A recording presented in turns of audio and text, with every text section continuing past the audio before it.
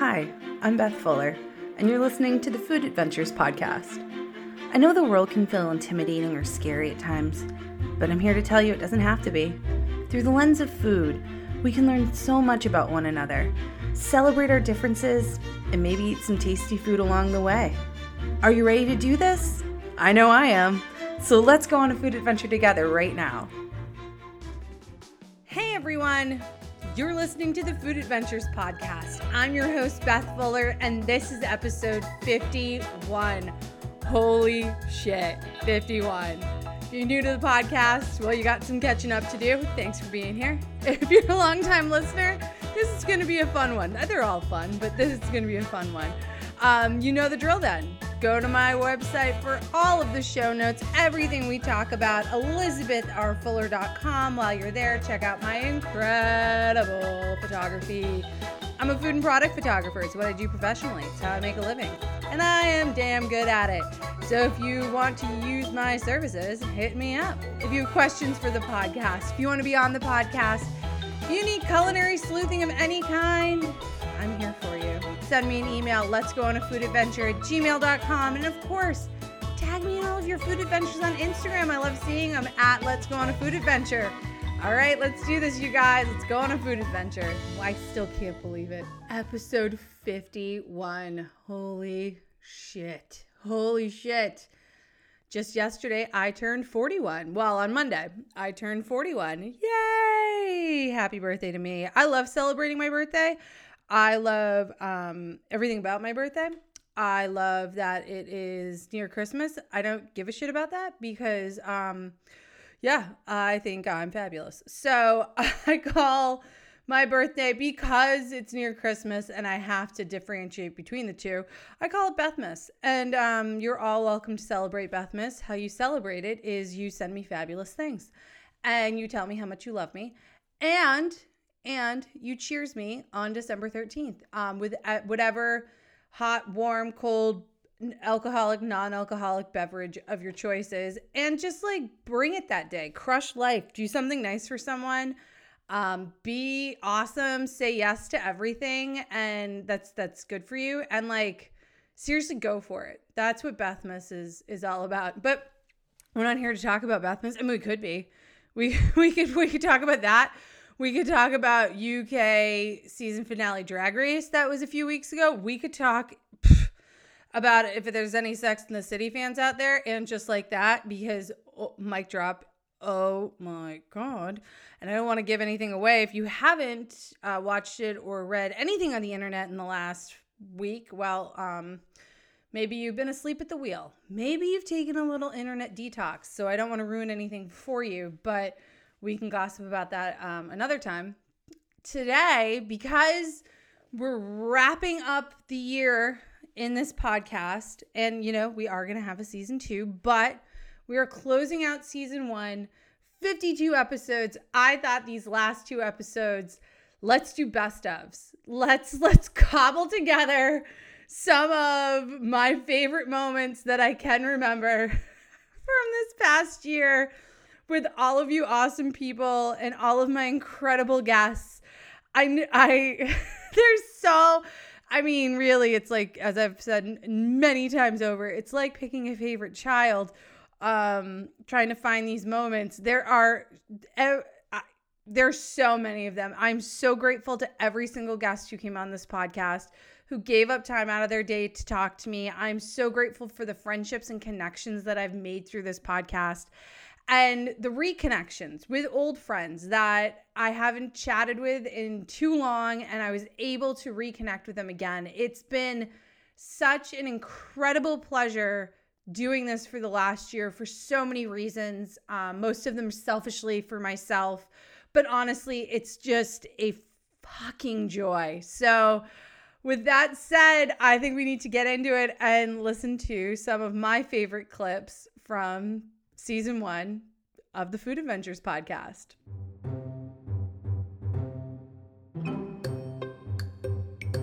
Start. You can say, let's go on a food adventure. Let's go on a food adventure. Let's go on a food adventure with my favorite band. Yay! I love that you were the first person that gave me a theme song. Now we have a theme song to the podcast. I'll do it again better when we're really doing this, okay? We are really doing this now. Okay, I'll do it again, okay? Okay, one more time for the cheap seats in the back, everybody. Here we go. Let's go on a food adventure. Let's go on a food adventure. Let's go on a food adventure with my favorite band.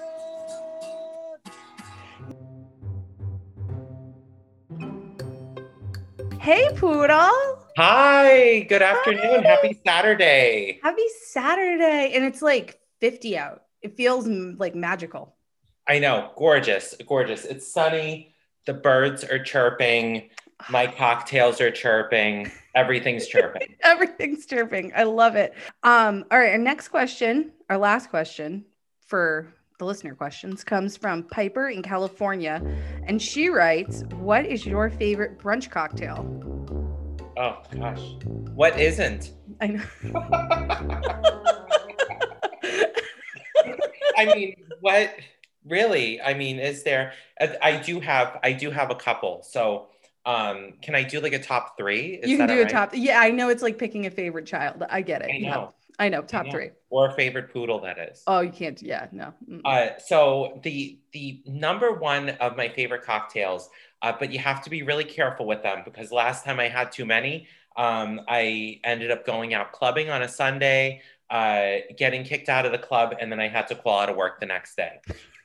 But they're delicious if you can control yourself. Executive mimosas, Poodle. Do you know what's in an executive? No, what's in an executive? Well, you take a regular mimosa and then you put a couple shots of vodka in it.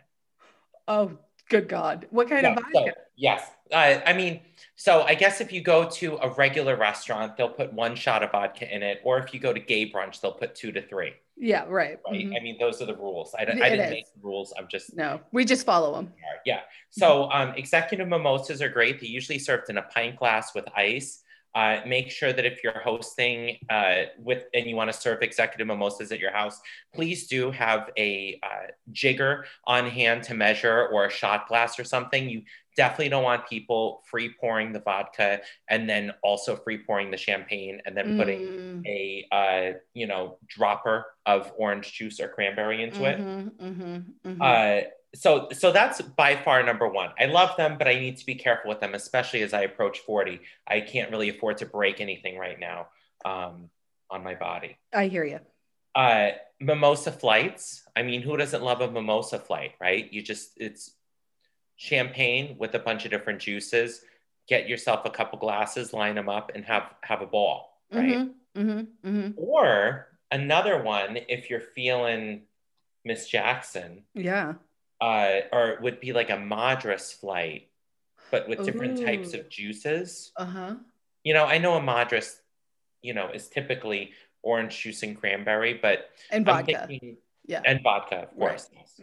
But or it could just be maybe like a screwdriver flight or something, right? So you make yourself a Madras, make yourself a screwdriver, make yourself a pineapple and make yourself a Greyhound. Make sure you use in the small glasses, right? Get yourself a little flight set on Amazon or something. Those are always good for brunch too, because the whole purpose of brunch is to sort of try a bunch of different types of foods, right? You want your salty, your sweet, you want your eggs, and you want your, bacon and all that stuff. So what better to pair it with than a variety of different cocktails?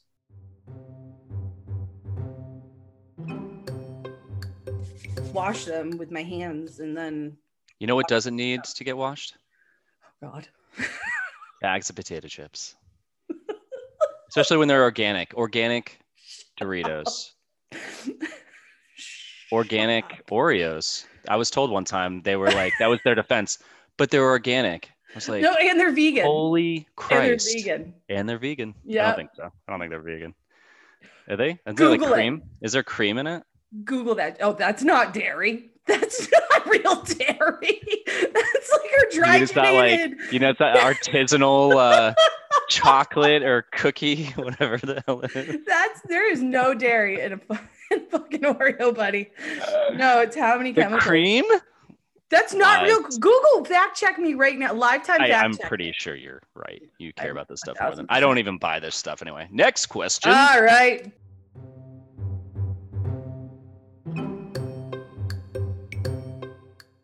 The bakery lady, all ladies in that Uh-huh. in those two places. Like Mhm. older, think of like older Nana type women, lots of saints Mhm. hanging everywhere. And you just go in, it's very like, no BS at all. You go in, you get your bread, it's like 25 cents, Oh, but they man. would thin slice this gorgeous ham and just, cut open your roll and put this thin sliced ham and then a little bit of that cheese on it. Oh my God. And then Oh you just my walk God. out with this sandwich that's like the most delicious thing you've ever had. And it's literally just a ham sandwich. I'm so hungry, and I ate breakfast like an hour ago, and I'm now salivating for ham and cheese on anything. I'm like a crusty, beautiful roll. Oh God. Yeah.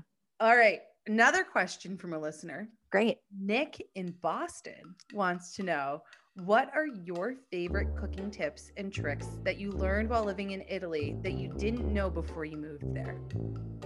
Great question. So the first thing that I learned is that when you salt your pasta water, that you can then taste the water itself. Mind blown. Never, right?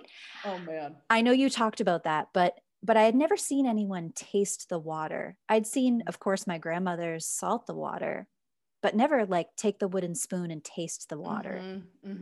Amazing. And then the other thing I learned is just how to trust in the kitchen. They don't use recipes.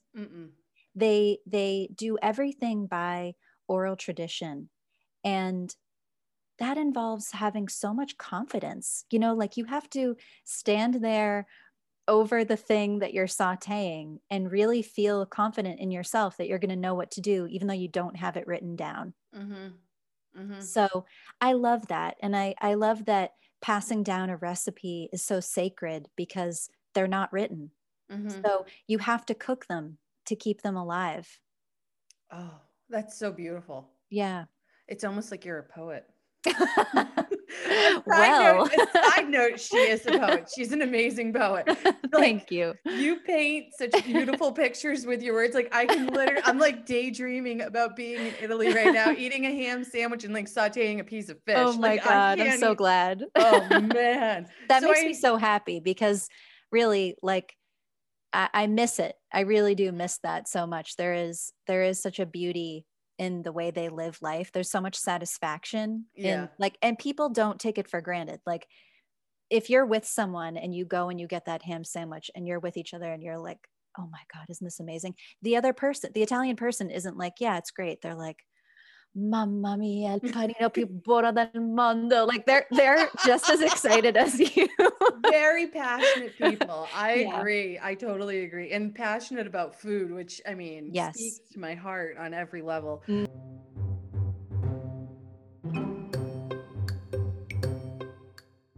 And when it comes to baking, how do you plan your own recipes in the kitchen? Like what inspires you now? Because you're doing, what I love is it's not just one type of thing. Like you do a full range from savory to sweet to really advanced to something somebody who's just starting can do. Like how do you get inspired?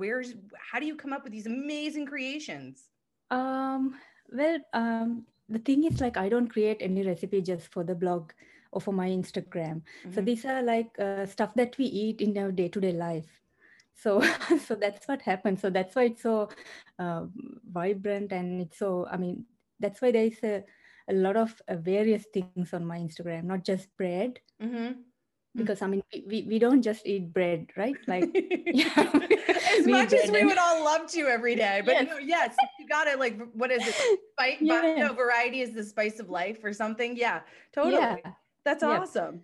So, but I know when it comes to actually planning out, like what, I'm sure you have a content calendar, or I have a feeling you're very organized because it's so beautifully laid out, that you must plan ahead when you're thinking of these recipes, right? Or is it literally just, what are we making this week? I think I want to make this, and this, and let's just take some pictures.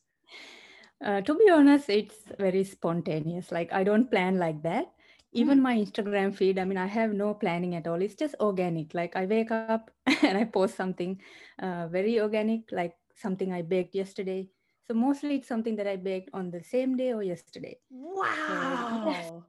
You have mastered this so beautifully in such an effortless way. I am inspired completely by you. Thank you for inspiring me on the daily. And now you make it look so darn easy because you're like, oh, you know, whatever. whatever floats through my mind, I just hit send. And then you get like 20,000 likes. Yes, sometimes I don't believe like people, I mean, like that so much. Like, yeah, to be honest, I am sometimes baffled. Like, why do they like my bake so much? Because I mean, I literally just baked it in the morning. Oh my gosh. Well, that's why we like it so much, because you're just listening to your inner guidance and just going with the flow.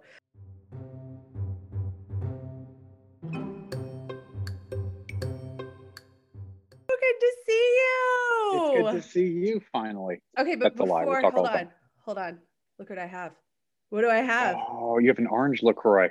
That's my favorite. I know, and I'm very disappointed that you're not drinking one right now, that you are drinking a Pellegrino, which I fully support, but I got LaCroix specifically for you because there's only one person in this world that loves it more than probably the people at LaCroix, and that would be you. Yeah, it's definitely me. I have a whole fridge full of them, but I was on a shoot a couple weeks ago and we used Pellegrino.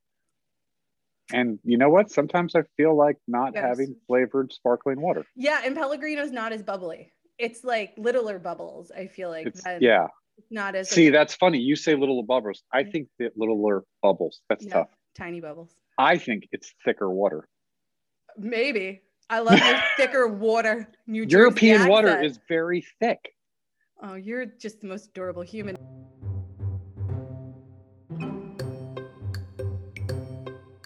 Hey guys, how's it going? Hi, Beth. Hi, Sheriff. I am psyched to be here. Psyched. Oh, Steve, people, we have Steve in the house. Some of you may remember Sherry from episode 2. She's back. And this time she brought Steve. Yay! Hello, people in Hollywoodland. I love you so much. This is going to be so much fun. Okay, so what the heck have you two been up to since we last chit-chatted? Cooking, pretty much. And sleeping. And sleeping, a lot of sleeping. Good. Well, Sherry doesn't sleep well, so that makes me really happy to hear that she's actually sleeping. And I think she's probably lying because I don't think you still are sleeping very well, but totally lying, 100%. Yeah. Sherry is like one of those people that is lucky if she gets a few hours of solid sleep. She also has 2 asshole cats that keep her awake. And a dog, an asshole dog. Don't forget the asshole dog. But Steve, you sleep well? Let's just circle around. I may fall asleep during this. Don't get offended. I just like taking naps. He fell asleep when we were on the phone the other night. Stop it. Twice. Stop it. Were you guys like waiting for something to marinate and you just were killing time? No, it was late at night. I was talking. I was in full-on conversation. Gone. Nuh-uh. How late at night was it, Steve? Let's be honest. It was very late at night. It was like at least 9 8 o'clock. Yeah. Yeah. All right. But I will tell you. Yeah. You know how when people say, "Are you asleep?" and they're like, "Of course not." I'm very honest. You wake up and you say, "Yes, I am asleep." "Are you sleeping right now?" And I'm like, "Yes." Goodbye. This is boring me to tears. I have to go. And that was the end of that. Steve actually has a fun mushroom fact. Oh, tell us. That he found out. I do. What's your mushroom fact, Steve? You forgot it. We have to step back a year. When last year I learned that the yellow pepper and the red pepper and the green pepper are all the same pepper. And they're just picked at different times of ripeness. Yeah. Did I just blow your mind on that? You're welcome. Look it up. I know you think I'm making this up. I really do think you're making this up. No, Sherry's the one who told me, and I had to look it up because I didn't believe her. I really did, because they're different sweetnesses, though. Yes, as they ripen, they become sweeter, and that's why the green is the least ripe, and it is the one that is the least sweet. Nuh-uh. Oh yeah. So now we learned that, right? So let's put that one aside. I had no idea. So now we learned about the mushrooms. So I'm looking up some information on the mushrooms, and I bought the plain little white mushrooms. That's what we made, right? And I had the criminies. And I couldn't decide between those and the criminies. And someone's like, it's the same mushroom. No. I'm like, what? So yeah. So it starts off as the white, it darkens up and becomes the crimini, and then it grows up and it becomes the portobello. Same mushroom. No. Same mushroom. I'm going to say it again. Hashtag same mushroom. Nuh-uh. Are you serious? I am very serious. Like, I couldn't believe it. I needed mind twice right now. Well, I needed 2 sources after the mushroom one because I figured the portobello I don't like. It's too much, you know? No. And so I'm like, how could that be my wonderful little white mushroom? It is.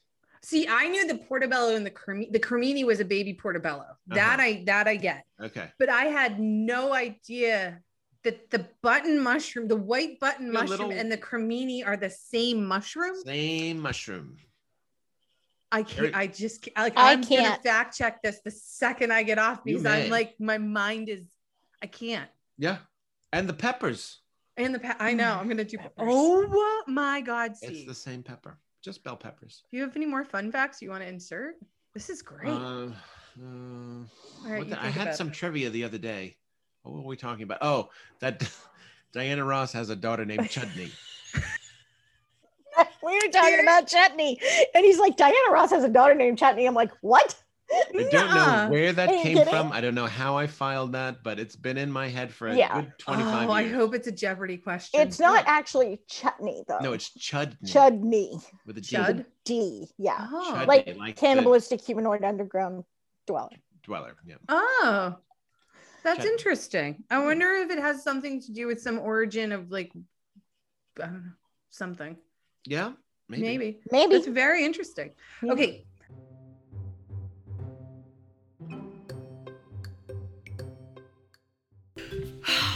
Cassie, you're here. I'm here. I'm so pumped. So, first and foremost, we have to cheers because she's here live with me. Yay! It's the inaugural live show. Mm-hmm.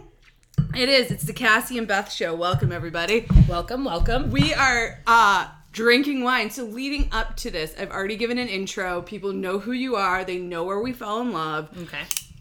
What they don't know is we are drinking and podcasting today. We are. This is an interesting experience because it's also my first podcast ever. So much fun. If anyone knows me, they know that sometimes I can be let off the cuff. So this will be interesting. CJ in New York City writes, I invested in some wines recently that are more than $20, but I don't have a wine fridge. What's the best way to store them so they won't go bad?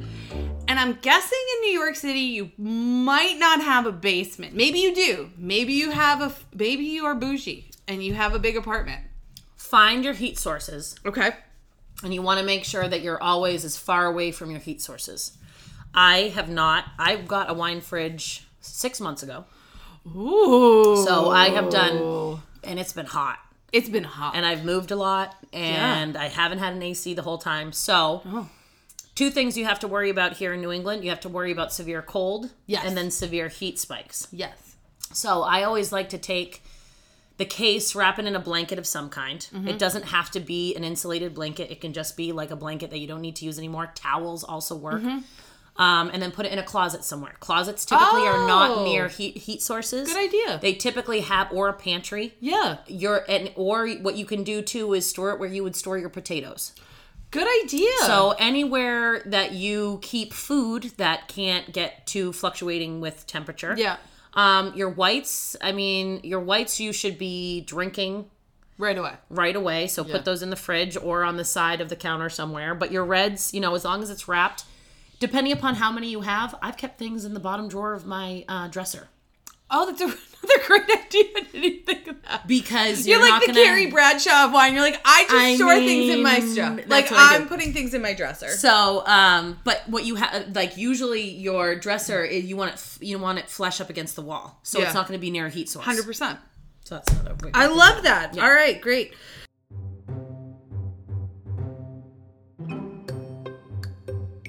So I'm just impressed that you're wearing pants, to be honest with you. You don't know that. I don't. You haven't stood up yet. So you now for the people who did not listen again to the 30-second thing, have been in LA really doing 22 years. Yeah, which is mind-blowing. I'm officially been in LA more than I've been anywhere else. Yeah. I've been in LA half my life. Yeah, that I can't even wrap my head around that. And you're not even that much of like in a Los Angeles what's the term? Los Angeles. Okay, great. Yeah, great. Great Spanish accent with that too. I don't know. Yeah, do you speak Spanish? You've been there 22 years. Are you speaking Spanish? And I took 7 years of Spanish. I don't. You can't even order Mexican. You don't even eat Mexican food, do you? Oh, I eat it every other day, basically. Oh, okay, great. Thank God. Because I don't know if I've ever seen you eat anything but tequila, to be honest with you. Yeah, no, that's usually what I'm eating. In the summer with me. I know. That's bad. Oysters and tequila. That's it. Yeah, that's what and then we dropped my cell phone in the ocean. Yes. Right. While it's calling somebody. Drunk dialing somebody. Yes. And she picked up. And she's like, hey, Beth. And it's like, we could see it. We could see it. I know. So sad. That was amazing. Yeah, you tried. And then your son, Hank's literally standing over, looking at the phone go down, and he looks at me and he was what? I don't know, 7 then? I mean, it was forever ago. Yeah. Yeah, probably. And your 7-year-old-ish, son looks at me and he's like, I was in an Allstate commercial. I got money in the bank. I can just buy you a new one. I was like, sweet. God, he hasn't changed. He was such a baller then. Now he's 12 and he's ruling the world.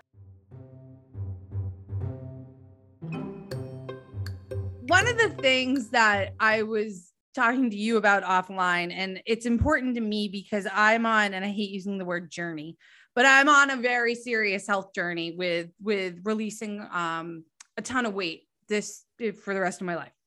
And a lot of times during the holidays, people feel like they get like a free pass to eat whatever they want day of. Even you just said it, Pie Fest 2021, right? And then it's a very slippery slope to hanging on to the back of the loose train through Christmas and New Year's. And it's not even, but okay, so let me back it up, because it's not just going off the rails. It's so multi-layered than that, because there's so many get-togethers and gatherings during this time of year that aren't just the major holidays.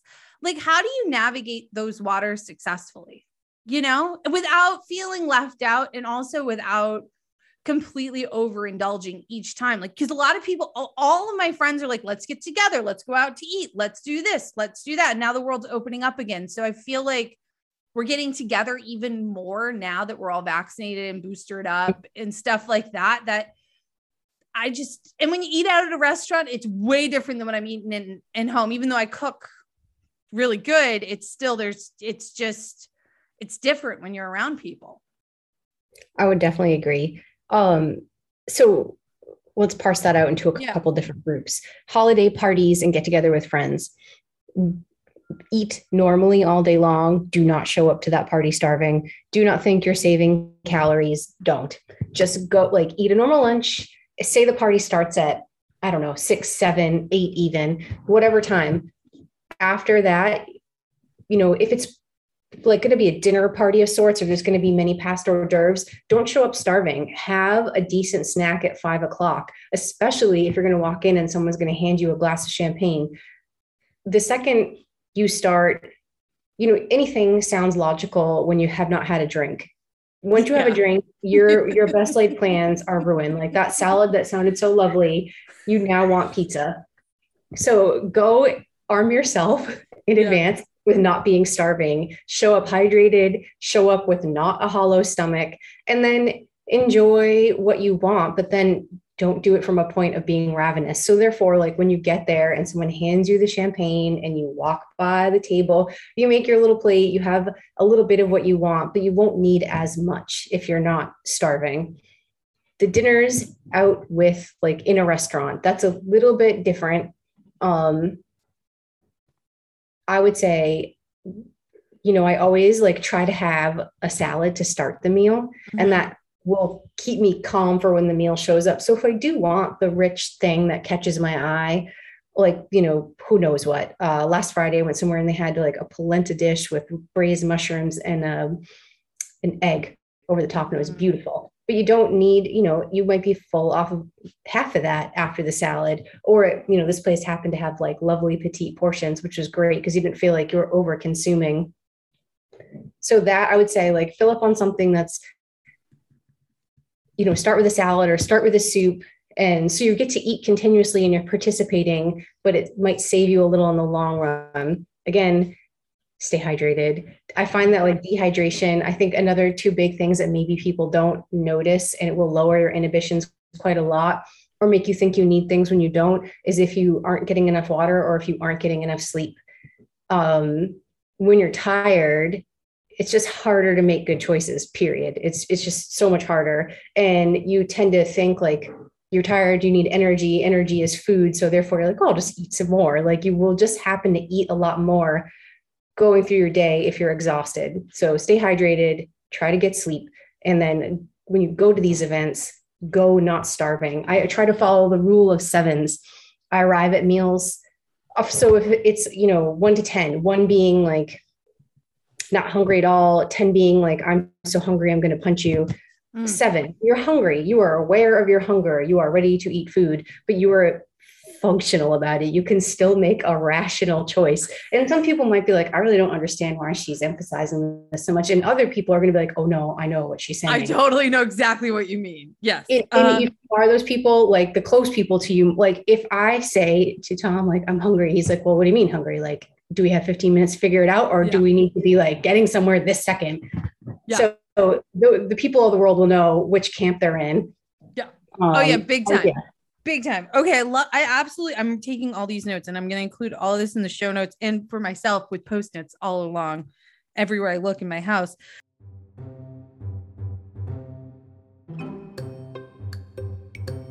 That's amazing. I'm in such awe of your knowledge and skills. So when you say blind tasting, do you mean like your eye, and this is a silly question, but do you mean like your eyes are closed while you're drinking it? No, it just means you don't know what it is. So like, but if you're doing a blind tasting, it's just like you in the kitchen. It's blind. It's like yeah, no, it's just like, you don't know. So when I was studying for this, I literally thought you meant like you had your eyes closed and you're like fumbling for the glass of wine.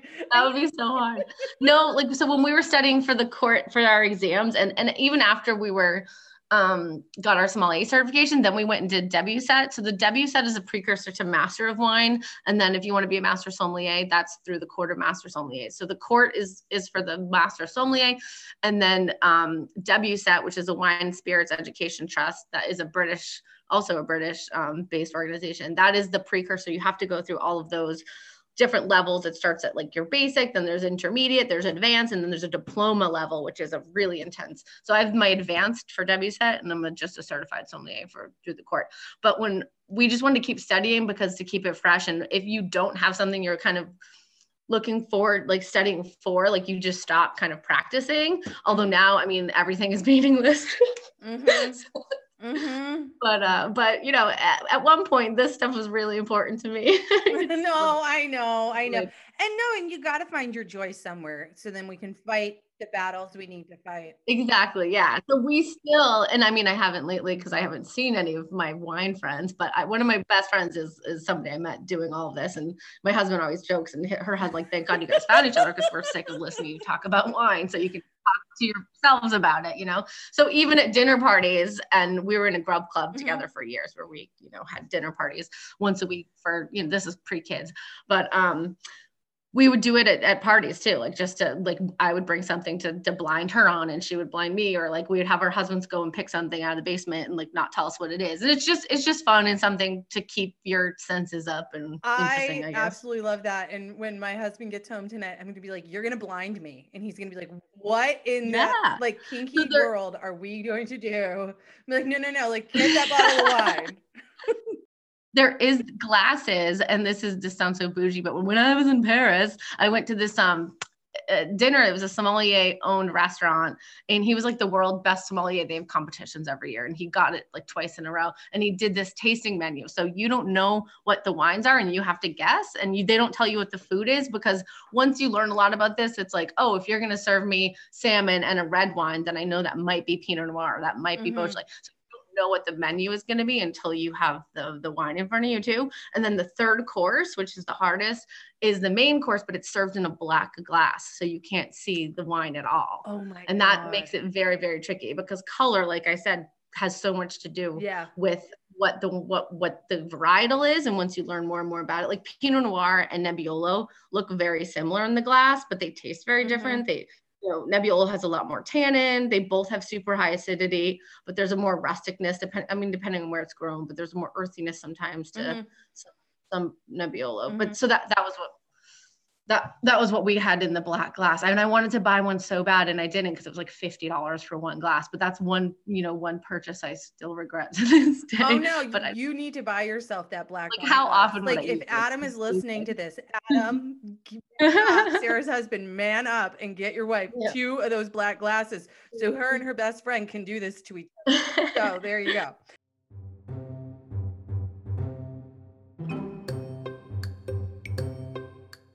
Too. That's great.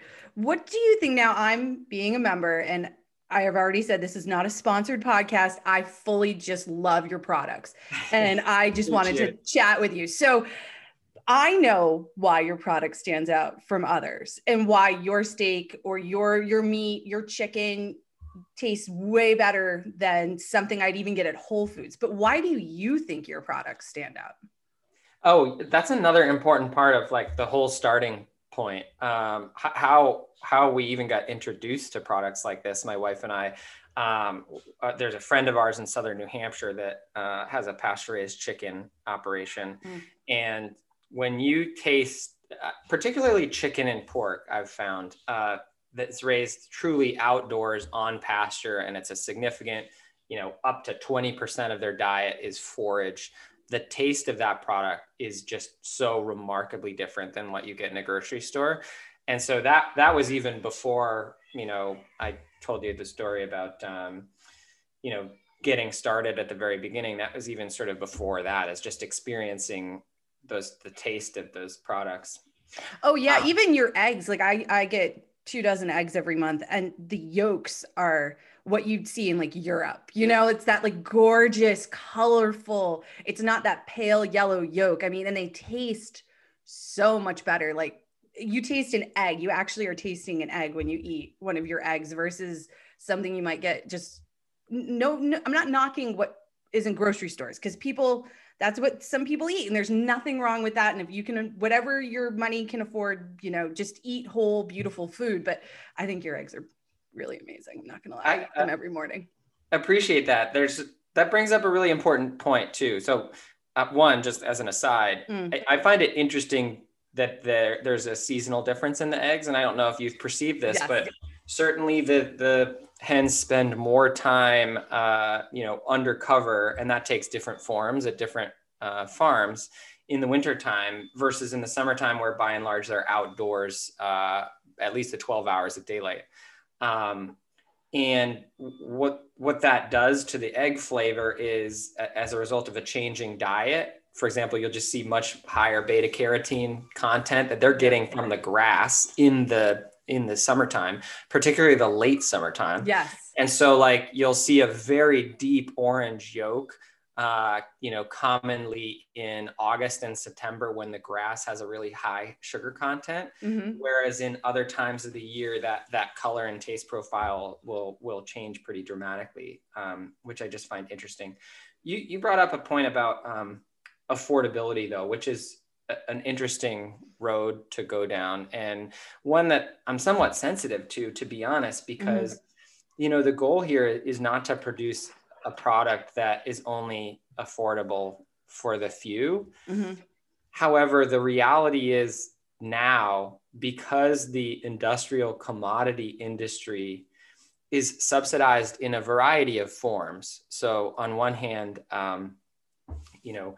its dependence on oil, for example, is subsidized in a number of ways at a federal and in some cases state level as well. But it's also subsidized in the fact that the environmental costs of production in that sort of setting are largely borne by the public, where the gains of not having to account for those costs are largely captured by these large companies, which own, the top 5, I think, own 80% of the market or so. Yeah, I know. And so that's a difficult dynamic in which to compete. But I often sort of talk about us in the context of Tesla, which may seem like an odd comparison, but from a sort of business strategy perspective, they started in the context of, batteries are still really expensive. We expect the cost to come down over time, but we're going to start with a premium car. And with the hopes of over time introducing a mass market car as we increase in scale and reduce that cost base. And I would describe our strategy as very much the same. You just simply cannot compete at a small scale. But I do not think the production methods that we utilize are any less efficient at similar scale to the big guys. So anyway, that's just an important point, is like, it very much is right now more expensive to produce products this way. But I think there's a more complicated story behind that.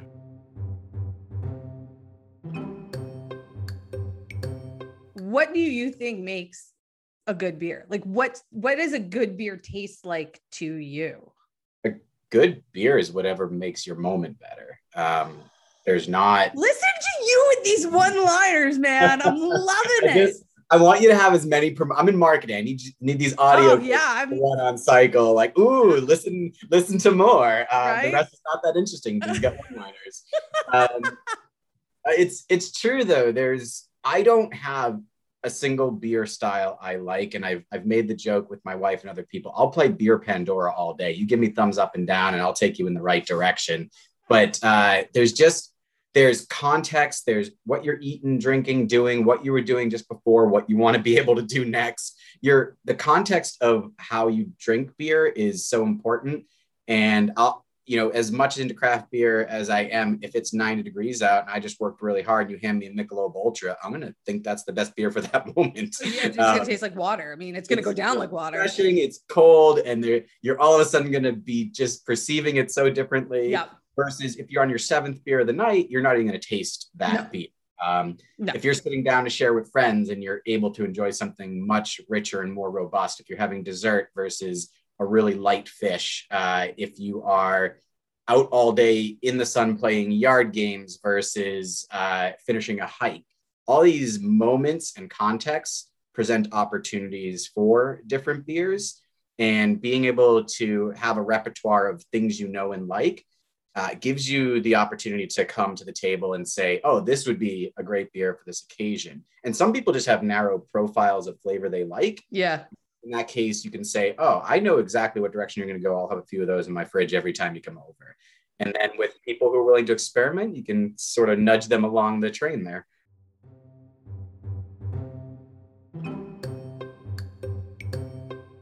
Cheese. Let's talk about cheese. You're here for cheese. Yes. Why cheese? I can answer this myself because I'm obsessed with cheese. And if I was lactose intolerant, I would cry every day in the shower, just in a little ball. But like, what made you fall so deeply in love with cheese? It's so funny. I grew up, my dad's side is Italian, and they came over from the south of Italy. And I grew up as a very picky eater, like peanut butter and jelly and sugary cereals. Lucky Charms was my favorite, were my go-tos. But my grandfather, who made his own wine, his own cured Italian sausages, charcuterie, they would also get these big balls of provolone and age them in their cellars for like a year. And it came out super strong, and we used to call it stinky cheese, and I loved that stuff. So strangely enough, like Lucky Charms, just stinky cheese. Yeah, I love it. Hey, there's a gateway drug for everything, right? Like, I love that. So I had a cheese book as an adult before France. It was Stephen Jenkins' book. I can't remember the title of it. It's at our house in the South. And it was great. And I was kind of interested in it, just food in general from Europe. I was always interested. Most of my cookbooks were French or Italian. And then when we moved here, I started a food blog. So it's now 15 years old. I haven't updated it in a few months, which I will soon. So one day about 12 years ago, I was standing in a covered market that had 3 different cheese sellers. And I was standing there trying to buy something and looking, there were like 50 or 70 cheeses in front of me.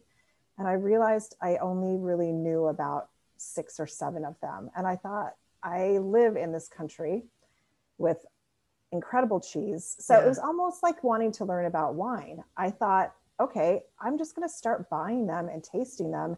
And also I thought it would be great material for my blog. So with that, I just became obsessed. And then this project, which at the time I started it, I thought there were only 400 or 500 cheeses made in France. Oh no. Yeah. Well, the recent Dairy Farmers Association, they came out with this new figure because France is very varied. And so say if you're a sheep farmer in this part of the Pyrenees making a hard wheel of cheese, but your sheep are eating something in particular because they're at this altitude versus this altitude.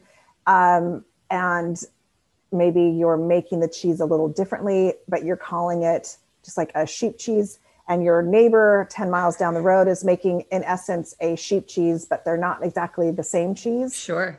Right. So they're a style of cheese, but they're not exactly the same cheese. So the French dairy farmers now say there are between 1,400 and 1,600 cheeses. And there's this huge number. Oh, no. Because cheeses disappear when people retire. Sure. And new people buy farms and create new cheeses. So with that, I've now kind of exhausted most of my resources at the cheese shops because a lot of them are made by one farmer out in the middle of nowhere, and they're sold at a local market or at their farm. And so I've had over 400 now, but honestly, I go to the cheese shops here and scan everything there, and it is rare that I find something new. So you need to get out of the city and like make your vacations or destinations of cheese eating. Yeah. Wow. That's incredible. Like, that's so exciting because then, and I had this conversation with somebody when I was talking with them in Tuscany, and it just makes it so much more memorable when you make the connection with the farmer, talking to them about the story. And then your memories of eating that cheese and having that experience are so much deeper and more rich, and it's just so special. It really is. I admire you. And I'm sorry, 400 cheeses is a lot of cheeses. That's something you should be very proud of. And I think to do all 1,500, I hope you do it. I really, truly do. And I think you'll crush it. Fingers crossed, I do need to take a really long road trip. You do. It's going to be like a 3-year long road trip, and you're going to need some probably like Lipitor and something else along the way, because man, oh man, you're going to be, the cholesterol might spike here and there from all of your cheese eating. Okay. So my husband, Todd, is an executive chef. And one of the things he wanted me to ask you was a cheese called, and I may or may not pronounce this right, La Morbier. La Morbier. La Morbier. Yes. What can you talk a little bit about it? Because it's kind of an interesting cheese, at least to us here in the US. We think it's interesting. You in France, you might be like, nah, it's just a cheese. It's a great cheese. It's a great cheese. It has that little line of ash through the center of it. So it's very distinctive looking. So traditionally, that was because the cheese was made with, so animals are milked twice a day. So they would take the milk from the morning and it would curdle. They'd have the cheese curds. They'd put them into the forms or the molds that the cheese was made in. And in order to keep flies and things off of it, they would sprinkle ash on it that came straight out of the fireplace. And then the evening milk, actually, I can't remember if it was evening first and then the next morning, but whatever. Yeah. They would sprinkle ash from their fireplace on top of the cheese curds to protect it from flies and things. So nowadays, it's not coming from people's fireplaces. That ash is, it's an edible ash, usually from really finely burned vegetable peels, sometimes from wood, but it's perfectly edible. It's mixed with salt, and it is an edible ash that you purchase. They use ash as well in goat cheeses. And sometimes those are coming from the clippings of vines when they go and prune the vineyards. And sometimes it's activated charcoal. Morbier, it comes from the Alps. It's from the Jura, where Comté is from. Comté is a famous Alpine style. So it's cow's milk. It's kind of a squidgy texture. It's got some good flavor, good like kind of yeasty, kind of buttery, but it's, yeah, I like it. Does the morning milk and the evening milk have two different tasting profiles? The morning milk has more butter fat in it, I believe, but it also depends on what season it is. Yeah, so because it's what they're eating, right? Yeah, exactly. Yeah. So morning milk, I believe, has more fat in it, more butter fat. That's wonderful. Okay, now the other thing Todd wanted me to ask you about was, I know we were talking before we jumped on about wax aging versus cave aging, and in France, there's really no wax aging, but cave aging is what most French cheeses, if it's being aged, right? Am I right with that? It's more popular. It's more popular. I cannot think off the top of my head of any wax covered cheeses. There may be one or two, but if there are, they're coming from the north, where it's similar to Dutch style cheeses. But I can't think of any.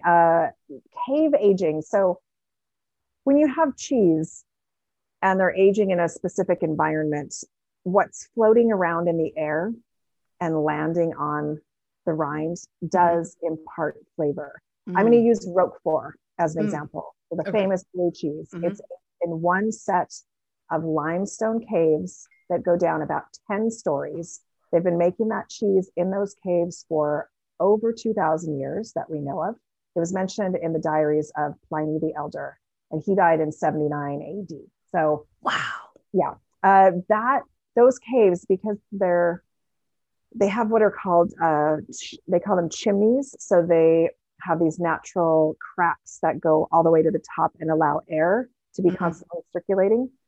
And so it's always the same temperature, and it's always the same humidity there. And if you throw that off, that means that the blue, which is mold, called Bacillium roqueforti, it will mess up the blue molds and will not grow. Or if it's too hot, or if it's too cold, it won't grow. If it's too hot, it will completely take over the cheese. So a cave environment is super important. There's another one called Saint-Nectaire from the Auvergne, and it is aged, pretty much most of the villages in that region have their own Saint-Nectaire cave aging spaces. And it is this perfect environment of humidity and temperature that gives it the flavor, gives all of these things floating around, and microbes, and enzymes, and mold and stuff. And so it is really important. But they do use modern spaces as well. So the word cave or cave does mean cellar. So you have a cheese shop here that has above their shop modern refrigerated, humidity and climate controlled aging spaces. They're using old World War II bunkers in the Alps outside of the city here. So there's lots of different places you can age cheese. Also, aging a young cheese, you're not going to let it sit for a long time. I'm thinking a young goat cheese that's served at 2 to 3 weeks old. It's not aged in a cave. It's aged in just a refrigerated, humidity controlled space. So it's amazing. Like who over 2,000 years ago took some cheese, put it in the cave, and then blue crap grew all over it and was like, I'm going to eat that. I'm going to eat it. They have there's all these little legends about. I love it. And that one is the shepherd boy with a cheese sandwich, because the mold comes from rye bread. Oh, okay. So he had his sandwich with just cheese, and he had it's a sheep cheese. So he was tending to his flock. He saw this cute girl, tucked his sandwich away, in this little cave, went after her and forgot his sandwich. And then when he came back, it was covered with this mold, but he was hungry, so he ate it anyway, and it was delicious. So, thank goodness for love. Boys chasing tail. I love it. So this week we're going up north to the fabulous and very famous Tuscan countryside. So I want to know, and I think everyone wants to know, what really makes Tuscan food stand out, like compared to other food in Italy? Because Italy, like the regions, the food is so different region to region. So like what makes Tuscan food Tuscan? So in Tuscany, we love olive oil, first of all. Here it's the wine and the olive oil are the two big protagonists of our region. So everywhere you go, you will see these olive groves and vineyards. So let's say olive oil and wine are the big, let's say main themes on our tables. But then there's much more. So we, in Tuscany, we are famous, let's say, for all the charcuterie. So there's prosciutto, salame toscano, and then also finocchiona, which is another specialty which has the fennel seeds. We are big fennel lovers in Tuscany. We put a lot of herbs on our food. And so, yeah, also the Florentine steak, which is, the beef. So meat culture, also the kale during this time of the year, in the winter time, you have the Tuscan kale, the cannellini beans, with fresh olive oil on top, the bread soups. There is so much. Let's say in Italy is a small country, but it has such a diversity of climates and also of different productions. And so everywhere you go, you will find local specialties, and that's a reason, of course, to keep traveling and keep discovering. Absolutely. And do you feel like the food in Tuscany tends to be a little more like richer, a little more comforting? Even in the summertime, it is still a comfort kind of food, even though like a lighter version of a comfort food, but it tends to be, at least from my perspective. It is absolutely correct. In every season, we love those kind of earthy, rich, comfort foods, and every recipe has a little bit that flavor into it. I love it. Gosh, the truffles in Tuscany. Oh, the truffles. And you can get them all year long, like different versions of truffles. But, oh man, the winter whites, man, oh man.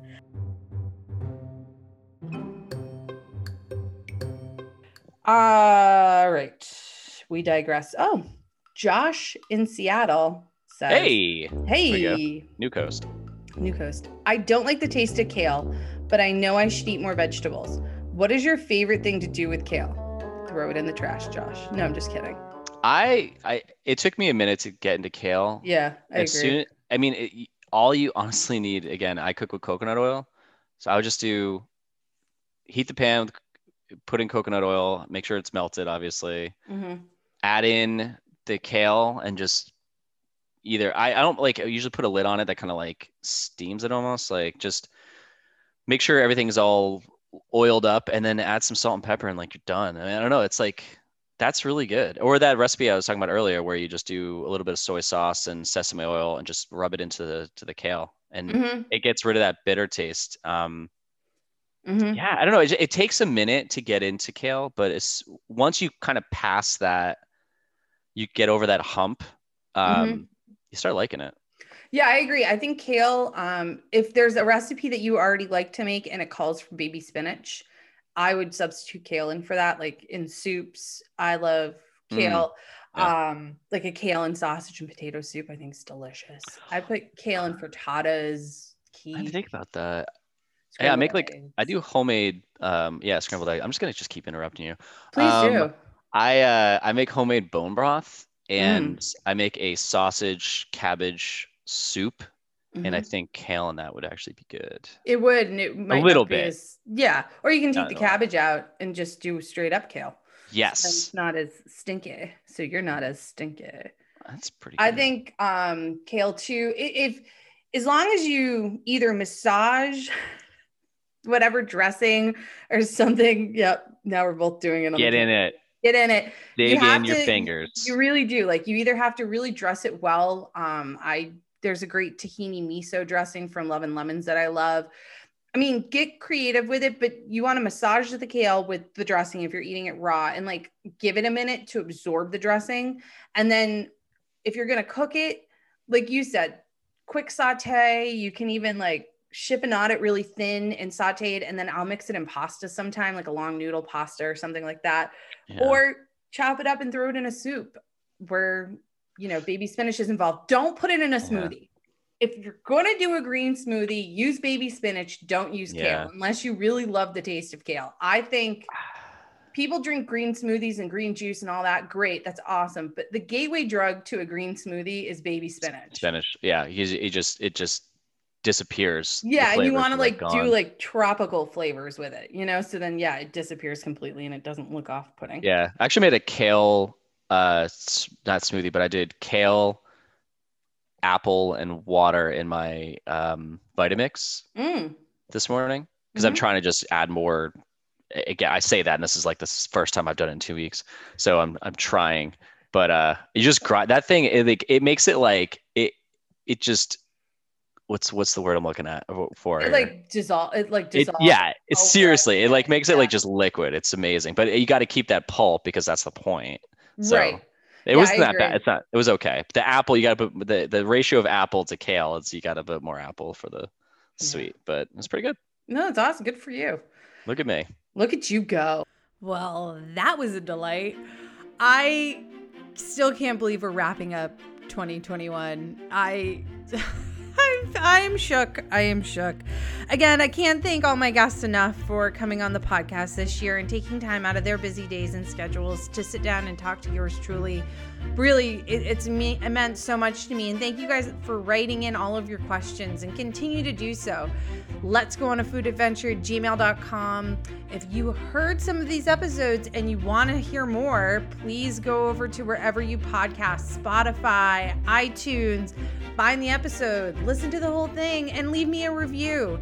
If you want to learn more about the episodes you were just listening to, head over to my website, ElizabethRfuller.com. I have everything listed in the show notes, and check out my beautiful photography. Tag me in all of your food adventures on Instagram. I love seeing them at Let's Go on a Food Adventure. You guys, until next Friday, thank you so much for listening. Lead with kindness and make some yummy food together this weekend. I'll see you next week. Bye.